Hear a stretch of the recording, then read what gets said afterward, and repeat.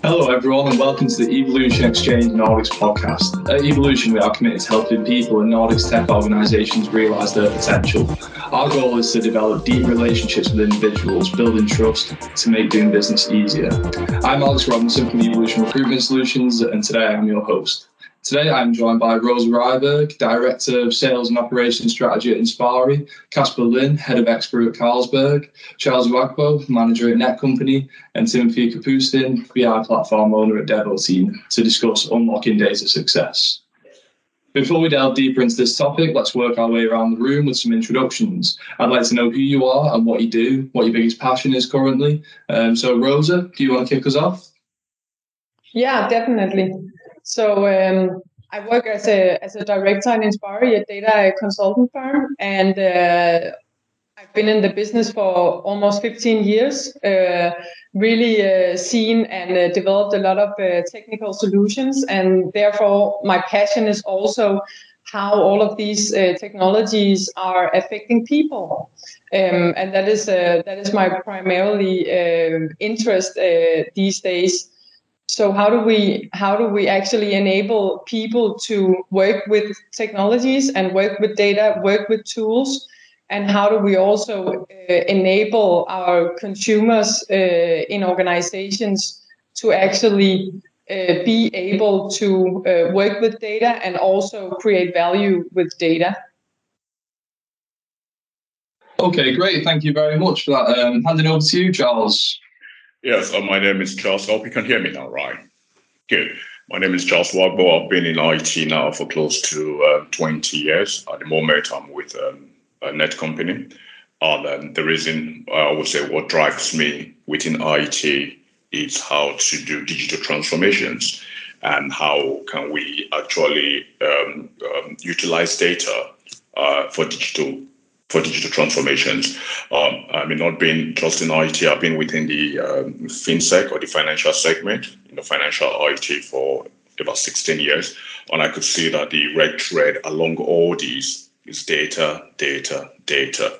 And I can feel like, having these discussions and coming to forums like this will also give me an insight into maybe the new things that we can get out of data and how we can, kind of consume this into big digital transformations that I am, that I've been working on. Thank you.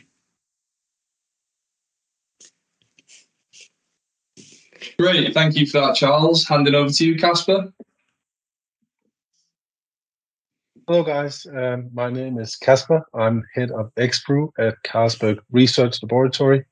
Just a bit of background on ExBrew. That is an innovation tool that we have developed at Digital One to gather consumer feedback on our experiments conducted or done at the research laboratory. I guess I've always been passionate about translating or building new businesses, translating science into business opportunities. And ExBrew is a perfect match for me, driving that forward, going from small scale startup-like type internally in Carlsberg and then building it to the scale that it is at now. Thank you very much for that, Caspar. Handing over to you, Timofey. Hi, everyone. My name is Timofey. I'm the BI platform owner in Devoteam. I think my passion when it comes to data is to first allow people to make their own analysis and understand how data can be used for what purposes and what value it can bring. And then also just try to understand what value does it really bring, because there is a lot of buzzwords, a lot of concepts which are out there, but maybe not fully utilized, for 100%. To do that and figure out what is the value so as to focus on the right things when you do data projects. Hi everyone, this is Chris Bennett here, the Nordics Managing Director here at Evolution. We're committed to doing recruitment in a different way that adds value to both our clients and candidates by providing you with amazing speakers and leading edge discussions on what's going on in the tech scene at the moment. There are 3 reasons why you should contact me. If you would like to speak on a future podcast, if you are interested in hiring awesome tech data, product or gaming freelancers for your business, or if you are looking for an exciting new organization to work with, please get in touch. Thank you so much for listening, and I really hope to hear from you soon. Please enjoy the rest of the podcast. Brilliant. Thank you very much for that, Timofey. So now that we've established a bit of context to each of you, let's move on to the topic at hand. You all have a question or a statement around the theme of unlocking data success. So as usual, I'll work around the room, asking each of you to pose your question and the reason behind it. Each of you will have the opportunity to give your take on the situation. So let's start with you, Rosa. Do you want to pose your question and tell us where it came from? Yeah, definitely. So my question to you guys is, when talking about becoming data-driven, what does this mean to you? What are the challenges, and also what are the benefits? And then in the end, what capabilities do you need to make this happen, being data-driven? And I think that the reason why I ask this question also refer back to what Timofey said about that there are so many buzzwords. And what I hear a lot is that also a lot of organizations are striving to become data-driven. But what I also see is that there are some challenges that you as an organization need to overcome in order to fully become or be viewed as a data-driven organization. Okay, very interesting question. So I'll hand over to Charles there.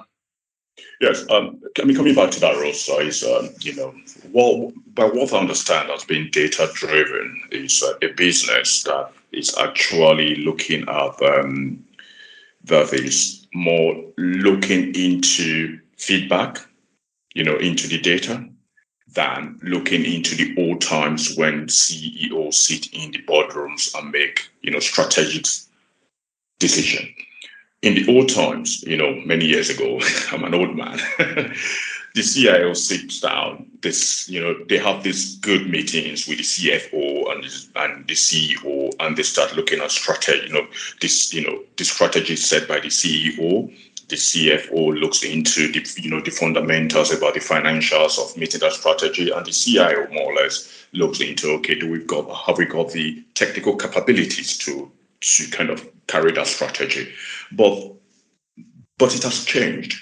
Now it is, when you are data driven, it's not just these gentlemen or women sitting down and making these decisions. The input is coming outside. So there's someone who kind of consumes this data, come back to them and say, look, from what we've got now, from the data that we see from this is the trajectory.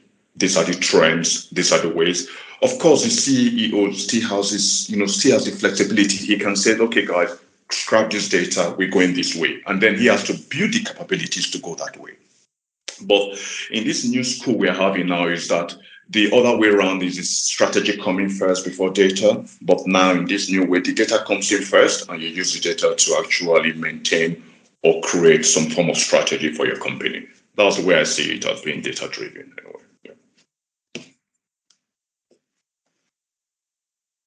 I think I got Caspar here.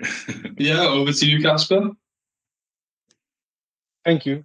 So I think just building on Charles with the feedback, I think I should probably highlight Carlsberg as a whole is very data-driven. But specifically talking about the research laboratory, we have not been very, the science that we do is very data-driven, and that can be relied on. But the experiments that we conducted with liquid, I guess if you drink a beer, it's an objective matter whether you like it or not. So if we just had a small handful of people tasting the brew, we could say, yes, this is good. That's not being data-driven for us. So that's why we built ExBrew, to get data feedback from our consumers saying, is this a good or bad liquid? So for us, I think it's a cultural thing at the research lab, getting our end consumers to test our experiments, try them, and then give us feedback so that the brewmaster or scientist knows whether it's a good brew they've made. Okay, great. And over to you, Timofey. I think I agree with both Charles and Caspar. I think it's, it's somehow a democratization. I don't know if it's an inherent thing in data, but it's definitely stepping outside of the boardrooms of directors. And also it is definitely about, gathering the impressions or whatever is the measure that you're focusing on. It's just, it's another way of gathering more information, right? But then, of course, it's also, okay, so what do you do with it?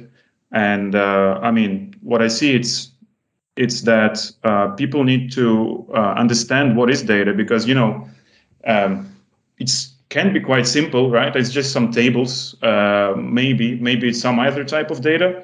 But in the end of the day, it can be quite complex to understand it, to interpret it, to explain it. So I think just to be data-driven, you need some type of data literacy.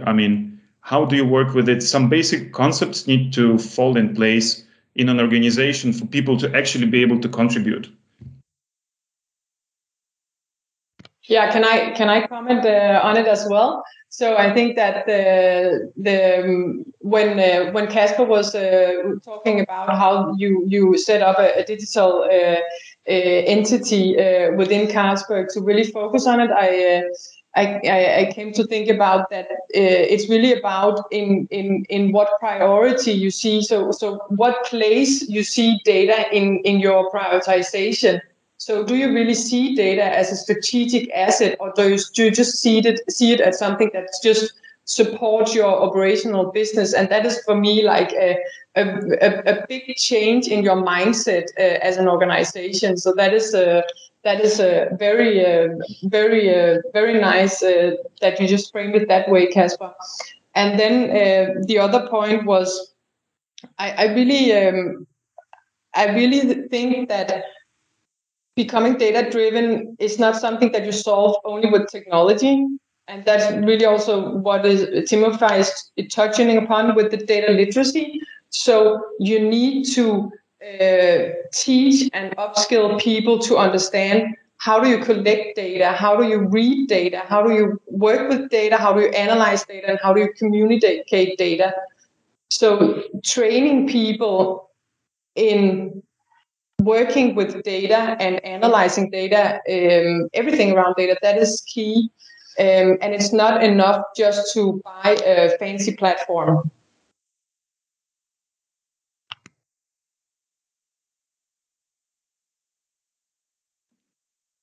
Yes, and yeah, I think my hands were raised. And adding to that, Rosa, is, can you hear me, please? Good. And adding to that is, like, you see, which Timofey just said, is the capability part of it. People think like building, like you said, it's not just the technology, but you have to build a capability around it. And that capability is the people and processes around it. You need to train people, you need to have data asset owners. And that capability is something that many small companies find a struggle with it a bit. The technology to collect fat tails or fat data or deep data or whatever data, they are quite ubiquitous these days. They're everywhere. You can get them a lot of. But I think the challenge is the interpretation and having that capability that can consume this data and spill out some good knowledge. And these capabilities are actually not very easy to get.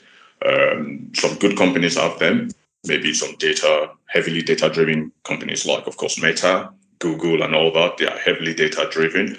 But when you look at the SMEs, the small and medium-sized companies, they lack this because it's expensive to get this capability. Getting a BI expert that both having a technical background and not just technical, but a very strong business background that can interpret data. It's not something you get just off the market. You need experts for this. And until we build a society where these SMEs have this capability, we will not be able to feed the right services to the conglomerates, to the big companies, and build economies. So sometimes I think we concentrate a lot on big companies that have this money to throw around and we forget the small companies that are actually supporting these big companies. And I can tell you something, you could easily see this in the last time of COVID. just after COVID, you could see there was this big blockage we had with supply chain issues. And it's so funny, it all had to do with, we had a big blockage with containers all over the world. Containers, we're just bringing them together because the small firms, the small firms in the factory of the world, China, couldn't really see that coming. But the big firms, they could see it. But the small firms who were getting these people, our girlfriends and wives and daughters who were ordering things from China, from the companies, £10 for 8,000. They kept on ordering, and these are small companies located scattered all over China, and they were kind of collecting these orders, processing these orders. But they ship these orders, it comes to the wharfs or comes to the to the shoreline. They couldn't be processed. No containers to process this, and that is what I think as a society we should start thinking about. If we can find a way where we could solve a kind of push this data-driven ideology, not just to big companies that know this technology, not people like you consult or you advise, Rosa, because those are, they can afford you, they can afford consultants or smart cookies to help them.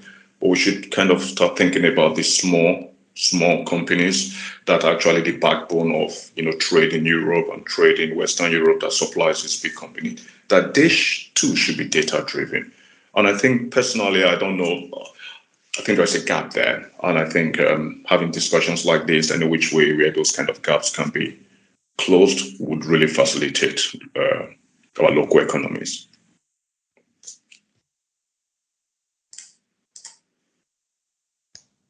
Yeah, and I think just to add a bit to that, I 100% agree. It's obviously easier to understand and hire the really competent people who know what they're doing and what is the point of it for the large companies.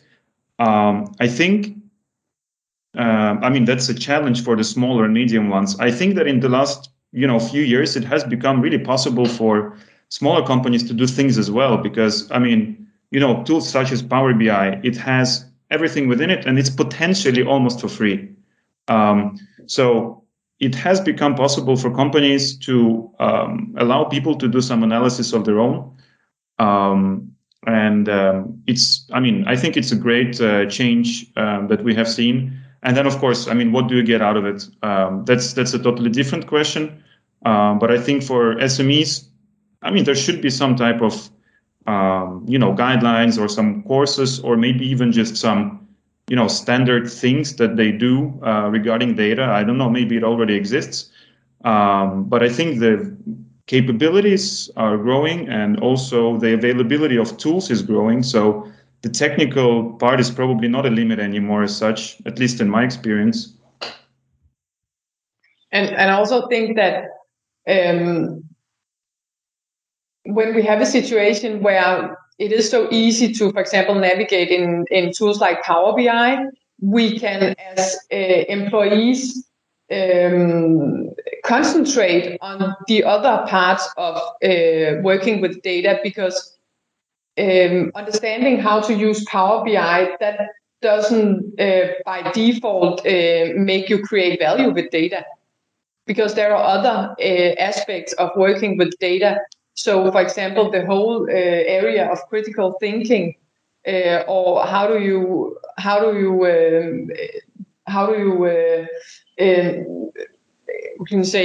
not make the wrong conclusions and stuff like that, because you need to understand how data is being populated. And that is not something that you will get by navigating in Power BI functionality. So, but I agree that we have a very great foundation. We can easily understand these parts, and then we can focus on how we are creating value with data.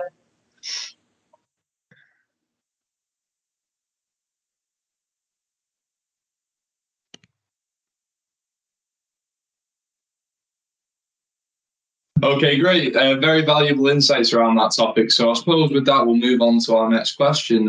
Timothy, why don't you present your question and tell us where it came from?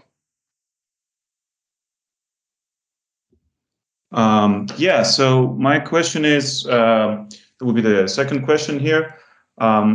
how do you measure the value created by data projects or data products? I mean, why I'm asking this question is because there are many topics. I mean, when you look at the products that each of the software providers is giving you now, there is 1,000 different features and possibilities to do everything you want with your data. Sometimes I feel that businesses are running a little bit too fast, and they just want to do data for the sake of doing data. And typically, I mean, the data teams, unless, again, you're a super big organization, you don't have that much money to spend on developers, data visualize people, and experts like that. So, I mean, in order to prioritize the projects and see like what really is that we should be focusing on, that's sort of the where I'm coming from. And yeah, so just to repeat the question, how do you measure the value created by data products? Over to you, Rosa. I'm answering this question. So I think there are two. First of all, it's a difficult question to actually answer, because to me it really comes down to the measurement part, and there are for me two ways of looking at data in this. So one is the quantitative data, looking at how well are your licenses being used, and how are your users interacting with your different data products. In how much do they use it, when do they use it, what do they use, and also looking at the specific users across departments in the organization. So how well is the data and products being spread around the organization? And then there is also the qualitative part, and I know from experience that that is definitely the difficult part. So one thing that you can do is that you can capture success stories around the organization.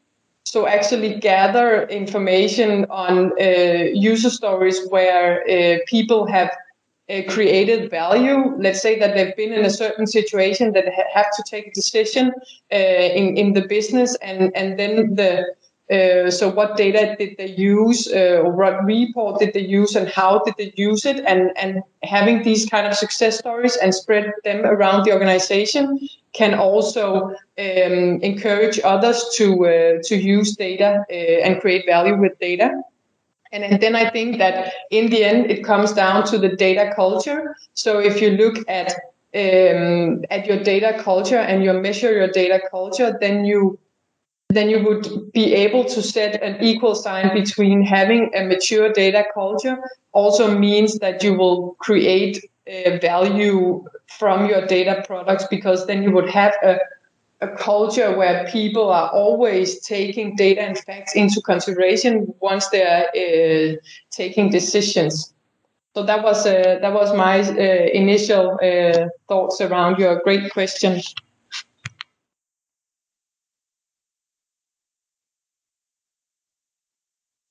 I'll jump in as well. I probably have a slightly different take on your question than Rosa, because I think I understood in the way that how do you measure the value that you generate through your data products. Against just speaking from ExBrew, it's quite simple for me to calculate. If there's an experiment that gets good feedback, then I guess maybe it's a success story that we can talk about then. But if they get implemented into our commercial product line, I guess that's a data-driven success that is quite tangible to measure on. If you look at more the data products such as Power BI or Nielsen or Insights, like there's a huge abundance of those in Carlsberg. A lot of different markets have different ways of processing the data, and I guess that makes it difficult to put a specific value on it, but it's something that we're working to centralize and also share knowledge about how do you use data in different markets, but also at a group level. But it's a good question. Thank you for posting it.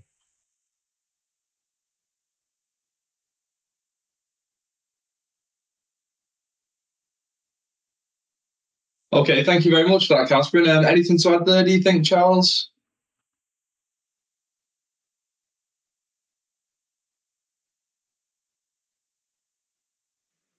No, I was muted. No, not for me. I think, but I wanted to add something we just said about how do we measure, just something about how do we measure the success. I think that was basically the whole thing we are talking about, Rosa, right? How do we measure if the data we collated, or how do we measure data, right? Or the value. I mean, how do we measure the value created by data, right? Yes. Because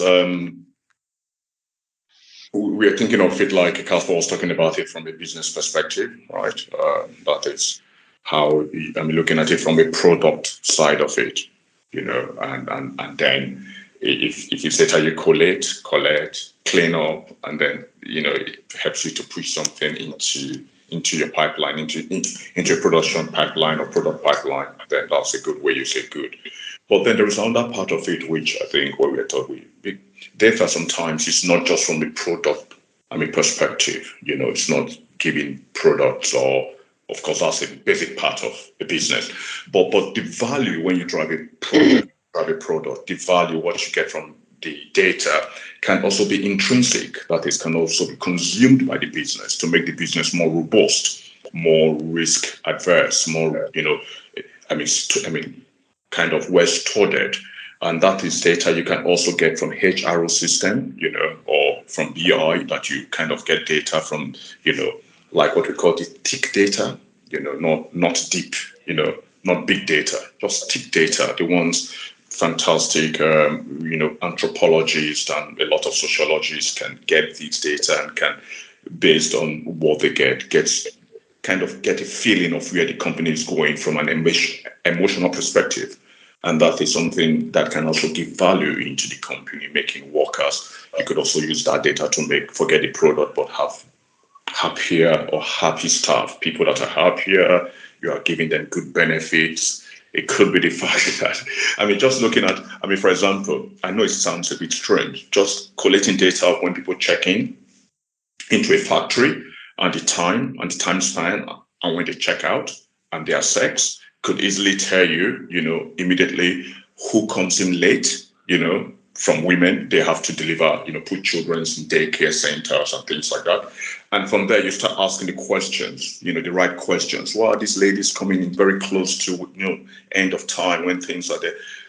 Automatically, you as a company can say, okay, why not? We create a daycare center. Put one is, at work. Our workers don't have to go 3 kilometers, 10 kilometers, drop their kids first and start running to work. We create a daycare for our workers. Makes them happy. It's intrinsic data. It's the data you have used. That decision was driven by data. It gives you happy staff, which is more value to your business, even though you don't produce a new, fancy product coming out after some weeks. Same firm, you can see that, and I can give an example of a company that does that very, very well. SAS Institute, I think we all know them, the software company, owned by Mr. Goodnight. In South Carolina, it is actually still the biggest software company that is privately owned in the world. This is a company people go there, they say the best engineers and best scientists and anthropologists go there to die because they never leave. Because it collects this data about this, the first company in America that started giving both pre and postnatal care to their pregnant staff, and even having nursery at work. Google and everybody learned from him, but he didn't do it the way the Silicon Valley guys are doing it to hold you down. He did it in a way for you to have that value, put that value in the company. And that is data that was, kind of a company that is, if you tell me, a company that's data-driven, not data-driven in its in its product, but just in its ethos. The way they live, the way they breathe is purely data-driven. Yeah. That's just to add to that about the value. How do we measure the value? So you can actually measure that value from the well-being of the workers or the well-being of the people that work for that company. Yeah. Okay, thank you very much for that, Charles. Timothy, you like someone who has something to say on this?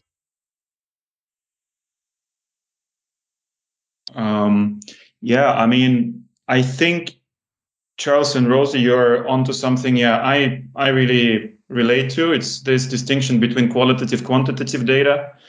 Quantitative, okay, we can save amount of manual tasks, time you spend, those things are sometimes at least, quite easy to calculate. And, there is a clear cost benefit in some of these projects. But of course, when it comes to qualitative, it's something else, right? And that's where you need to you use the data to sort of convince someone of something and, like start a childcare institution in your company or anything like that. And so, I mean, it's clearly, it's always technical and it's also, like the gut feeling that you follow. But I think it's just an interesting topic because, you always have to prioritize projects. And to do that, you have to convince someone, probably, unless you decide for everyone. And then, so which arguments do you use, right? That's a little bit what I had in my mind. Can I make a last comment? So when you were talking about it, and also Caspar, you were mentioning that you were looking into measuring how people were actually using Power BI in general. I think that in my experience, I meet a lot of organizations that are very good at punching themselves because they have a lot of reports that are not being used and a lot of data that are not being used. And I think that goes for a lot of organizations. But I think that maybe you should start thinking about your targets. So what are you actually aiming for? So create targets for your measurements and being realistic in that, because you are also maturing when you are delivering data products to your organizations. The consumers are maturing over time. So maybe you should start with setting the baseline at a very a realistic low level, and then when you measure, you can actually benchmark towards your targets. And in there can be a success in itself. So don't have to be so hard on yourself in this. That was just a comment to it. Okay, brilliant. Thank you very much for that, Rosa. So any final comments there at all? Or? Okay, great. So I suppose moving on to the next question then. This one was posed by Caspar. So Caspar, do you want to give us your question and tell us a little bit about where it came from? Yeah, so as you probably figured by now, I'm very much into the business. How do you link data and business? And this is in line with that. So building ExBrew, I'm not sure we're doing it necessarily in the best possible way of translating this data we get into insights, and then as Timothy said, we need to convince someone, right, that this is a good product. I'm not talking about data manipulation here, but how do we present it in the best possible way? Just a bit of context: the guys presenting to commercial guys, let's say a brand manager for Carlsberg, then I'll take the brand name on the door. The scientist doesn't necessarily understand the commercial aspects of the commercial role. So how do they take the scientific language that they use, propagation of yeast and whatnot, and translate that into, for now we have a word cloud created in Power BI. How do they take that and put it into a commercial setting or vocabulary? I'm just wondering if you had some good insights. I know you're smart people working with data. Are there any tools that I should be aware of in addition to Power BI, or maybe just scrap Power BI because Tableau is better? Or I'm open for everything. That's it. Yeah, I don't know if I should go first. It's not that I am supposed to talk that much, but and now I will just try to put in my immediate thoughts, Caspar, and then please also interrupt if it was not that direction that you were thinking. So what first comes into my head is the initial work around use cases. So actually defining together with the business or the line of businesses the specific use cases that you would like to use data for. So use cases in the business side.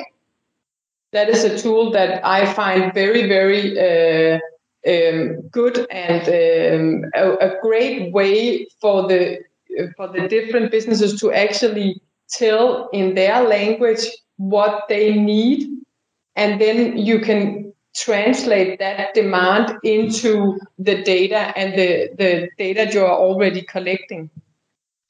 And then another one is that we at Inspari, we work with a can you say methodology called conceptual modeling. So what we do is that it reminds a lot of brainstorming or mind mapping. But again, we are in a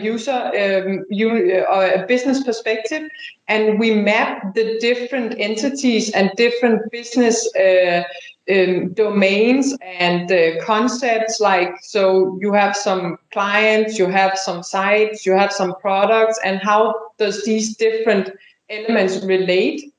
So you're really kind of like all the time being in the business language. And that is a great tool and a great way of visualizing the business and then map it towards your data element. So that was like two things, like conceptual modeling and use casing. I think that's a great way of translating the data into business insights. Thank you. I've been very busy taking notes. So I appreciate it. Cheers. It's being recorded. Remember that, Caspar? I'm old-fashioned. I like a notebook. Yeah, I think I fully agree. I think it's when you prepare a project. So what Rosa is saying, I mean, conceptually, what does it mean? How is it going to be used? All of these questions are key to make it useful, to make it understandable for the developer and also for the business, right? And I think on top of that, so I've seen, this distinction between IT and business. Like, I'm in IT, I'm a developer. I'm in business, I'm the person who ordered this report, and they just don't know what they're doing. So, on the other side, so I think it's very interesting to try and remove that wall and say, we are just one group of people and we are working on this project or product, whatever you would like to call it. But so, that sort of automatically makes you answer some questions on governance. I mean, governance can be boring, but governance can be super important, right? Who is the business user? Who is the, the technical owner? Who is the data owner? I mean, it depends on how you structure it. But I think just, it doesn't have to be any silos. And I think if you have many silos, then yeah, it will be hard to interpret the data or to adjust it, because people have different understandings of what a word means, what a concept means. So for me, I think, yeah, if I would say one thing, I would say try to remove this wall between, a technical person and a business person. Thank you very much. Appreciate it. Cheers. Okay, hand it over to you, Rosa. Have you got something else to add? I think Charles should go first. Go ahead, Charles.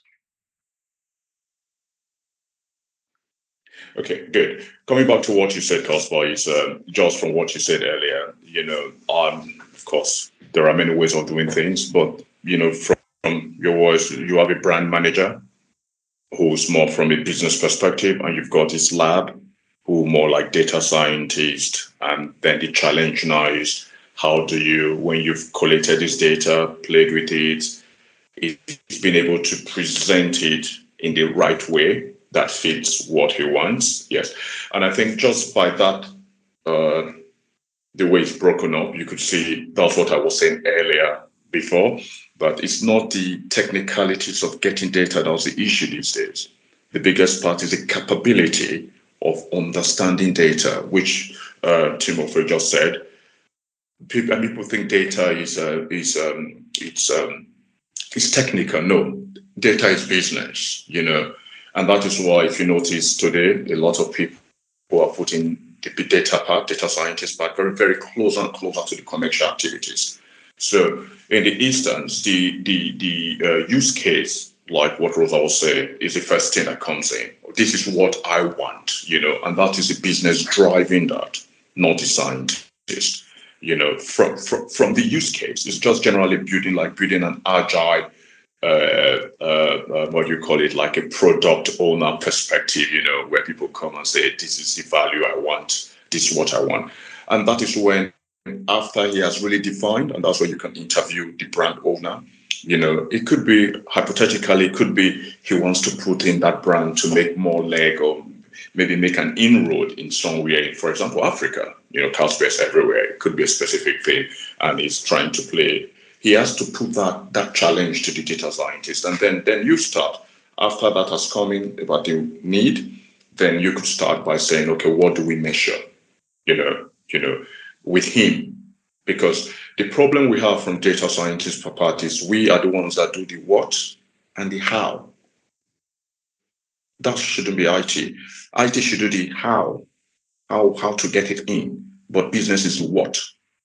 They do the what, and then if you can get those guys closer to you, so what do you need to measure?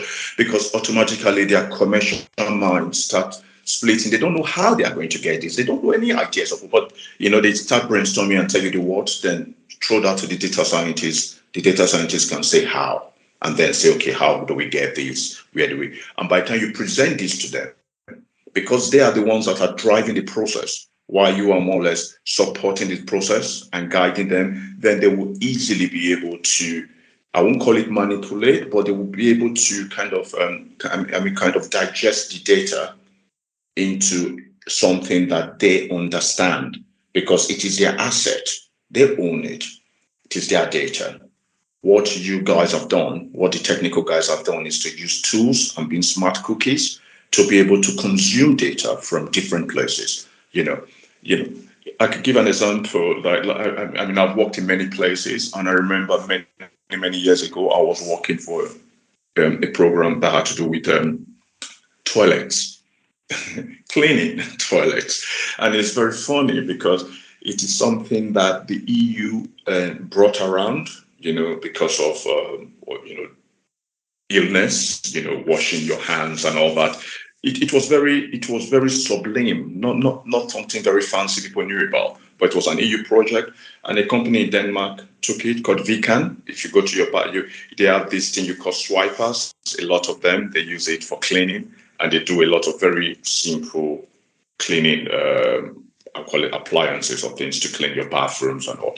And one of the things we did was to find a way of just having smileys, because he wanted to measure, cleaning, how clean are toilets, how often do you want people to, how often do people want people to come and clean toilets? Because if they do it, because it was with ESS, because then they could say, if we can clean, just saving 1 ton a day saves them millions of crowns when you look at all their service toilets they are taking care of all over the country.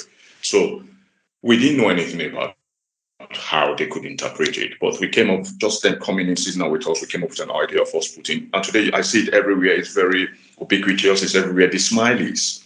You go to a bathroom, you press, how was your visit today? You press it, yes, no,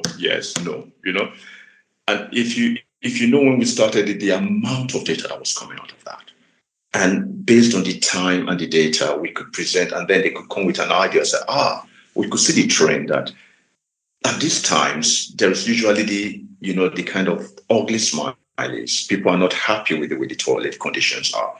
After a lot of things, and they could say, okay, it means that we need to put at least a cleaning service within this time, because we could see it was funny, really, gentlemen and ladies, that it was actually synchronous about when people feel their moods, and that kind of matched with what time they have to put staffs. there to make sure that at this window you have to clean. So I come from a banking background, and I know that when we are looking at data now, in the old times, we were very cocky as the technical guys. We did tell us what you want. We do how we get it and how we can give it to you. No.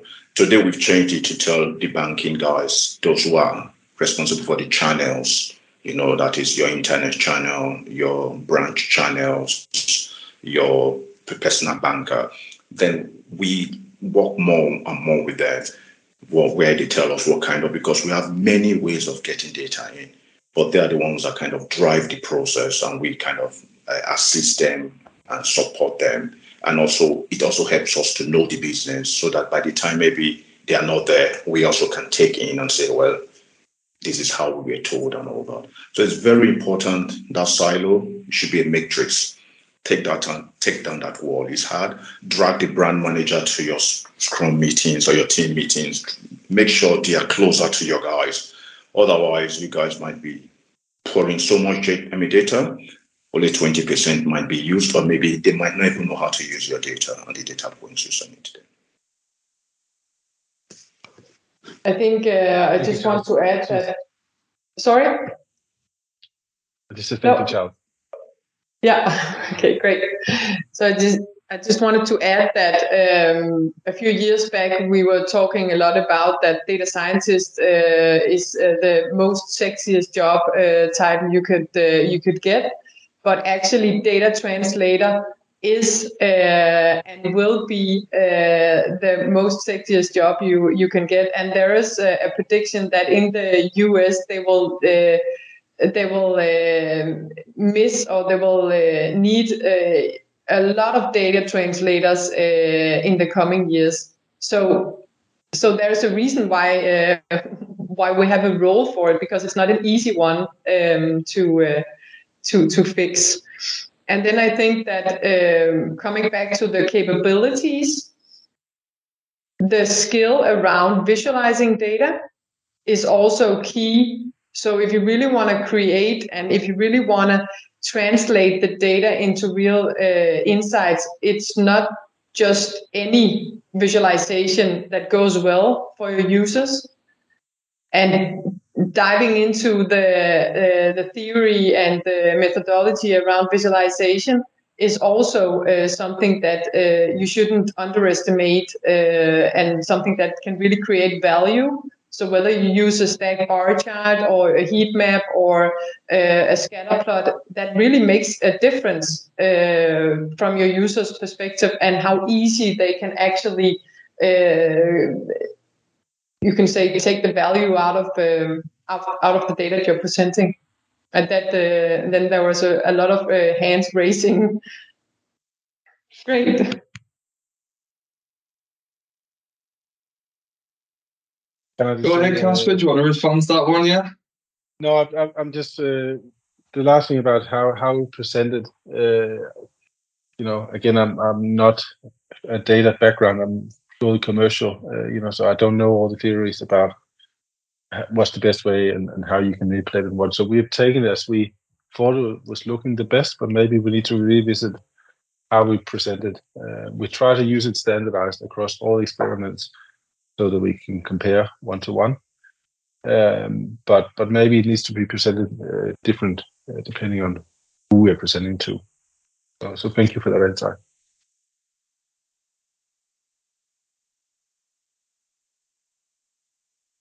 Just one little addition, and thanks, Rosa. I think, it's, interpreting data can be really tricky, right? And especially, I guess all of us have seen a lot of dashboards and, reports that can look ugly or can look good and make sense or not.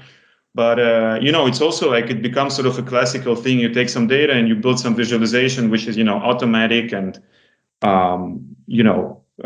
it's somehow updated on itself.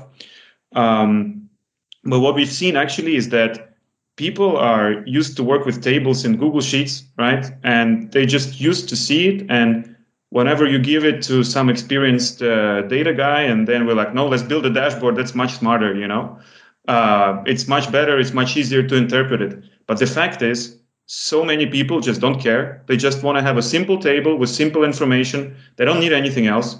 And I think sometimes then it's also important to just really listen. I mean, I don't know, Caspar, for your case specifically, how that data looks. But we've seen at least that, just to improve the literacy on data and data quality, just people sometimes just need a table and they check, does it look fine or not? Then they correct it in the source system. So it could be, there are many facets of it. And I think it doesn't necessarily have to be this classic, ETL and then some visualization. It can be anything, really. A data product can be so many things. If I can just respond to Timothy, I think we get the data in a raw Excel file. There's a lot of questions that our members answer when they give feedback on an experiment. I haven't asked the brand managers. I should be honest, but I think they would prefer like a visual representation, but it might not look in their mind how it should. So I'll definitely take that into account. But I think the amount of data is too much just to look at a file and say, yep, I can deduct something from that. But maybe I'm underestimating people.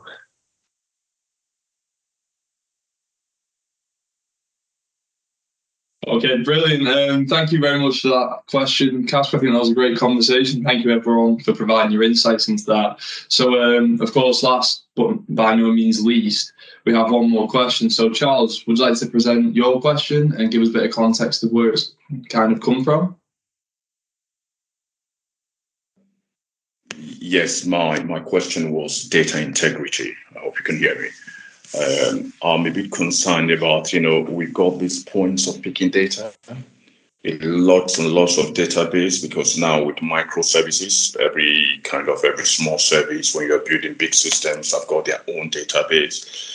And I've been running primary projects where I still find it very hard today. I know there are lots of tools that they tell you we can do this for integrity. That I still think is something about discussion that I want to discuss. I want to know about data integrity. How do we make sure that the kind of data we pick up is accurate, or a change made somewhere of the latest, the data have changed, but we are missing it somehow. In another place. Because you remember when I said that IT, the business tells us what, we say how. The way we get data these days, lots of ways we get data. People get, from the insurance company, for example, the guy, your sales manager, someone selling you an insurance product can actually be asking you questions while talking to you and filling some kind of questionnaire, which is one way. And then they, on the other hand, they can also go to a data brokerage firm, when they want to get data on your behalf, if you allow them or if it's allowed. And then and they can also get data in different places to get a good 360 view of you. But I can see, after being in this business for a while, that sometimes we think we are getting the right data, but it's actually the wrong data. And then that is I know maybe Caspar will help us here. You are the one having a big data lab, and of course, Timofey, some good ideas. How can we get, a consistent integrity, something without buying 100,000 euro tools? There are a lot of tools to have this money, and you still have this problem. So that's my challenge anyway, daily challenge I'm facing at the moment, right?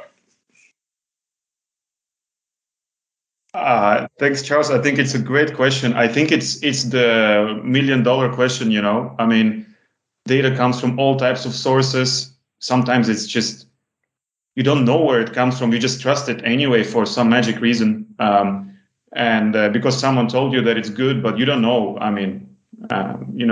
Some data sets have good governance, some have bad governance.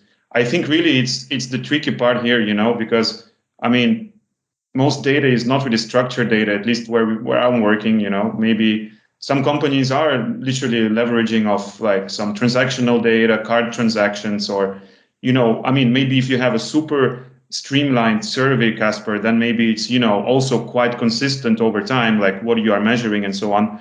But so many parameters change. And I mean, Rita, I have no good answer. I think it's it's data literacy at least can help in that regard, because if you teach people to think in a way that okay, we also need someone to maintain it. Okay, good. That's already something, so that it's not just spinning on its own in the background and updated at the frequency, but you don't know why and how and when. Just to assign some people. But also, of course, you need some type of central governance, in my opinion. Like, you need to have some function in a company which is responsible for making sure that the data is correct. And you cannot control extremely many data sets. It's going to be very heavy. But I think allowing everyone to do a little bit what they want, I mean, it's nice side of the self-service thing, but it's also the terrible side, because then, two people come from different departments and show you two different numbers and no one knows what is the true one.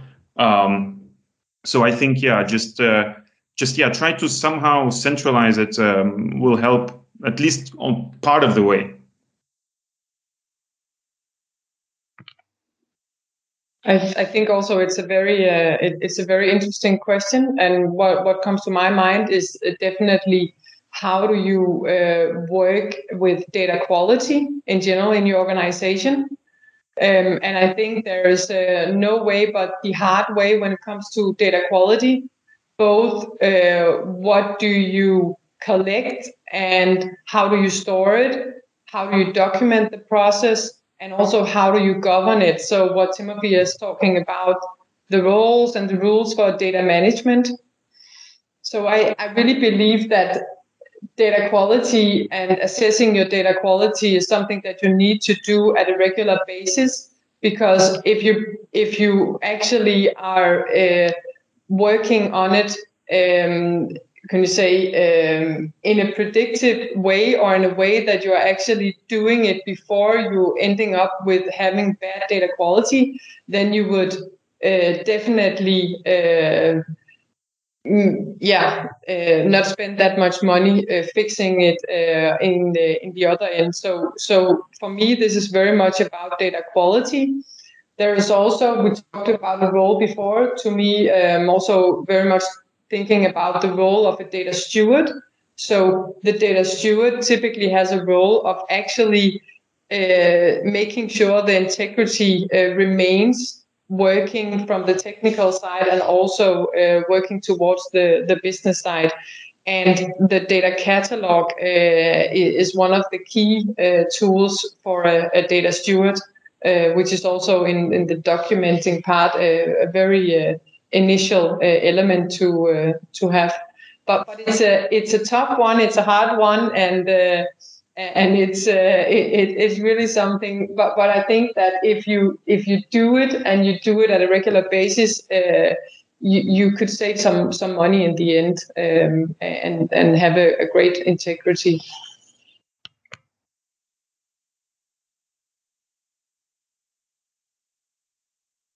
Thank you very much for that, Rosa. Can I ask anything to add from anyone else on this topic?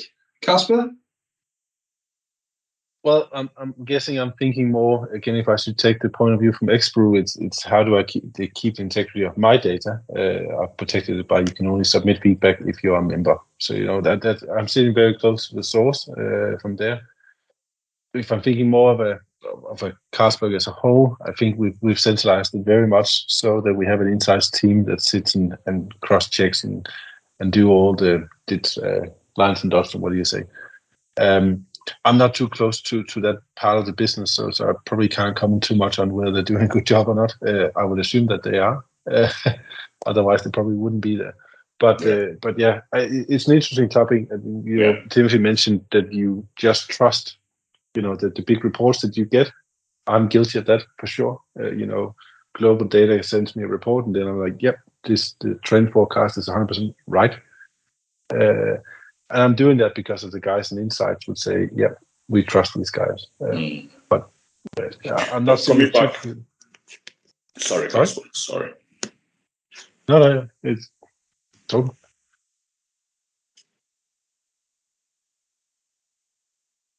Oh, okay, good.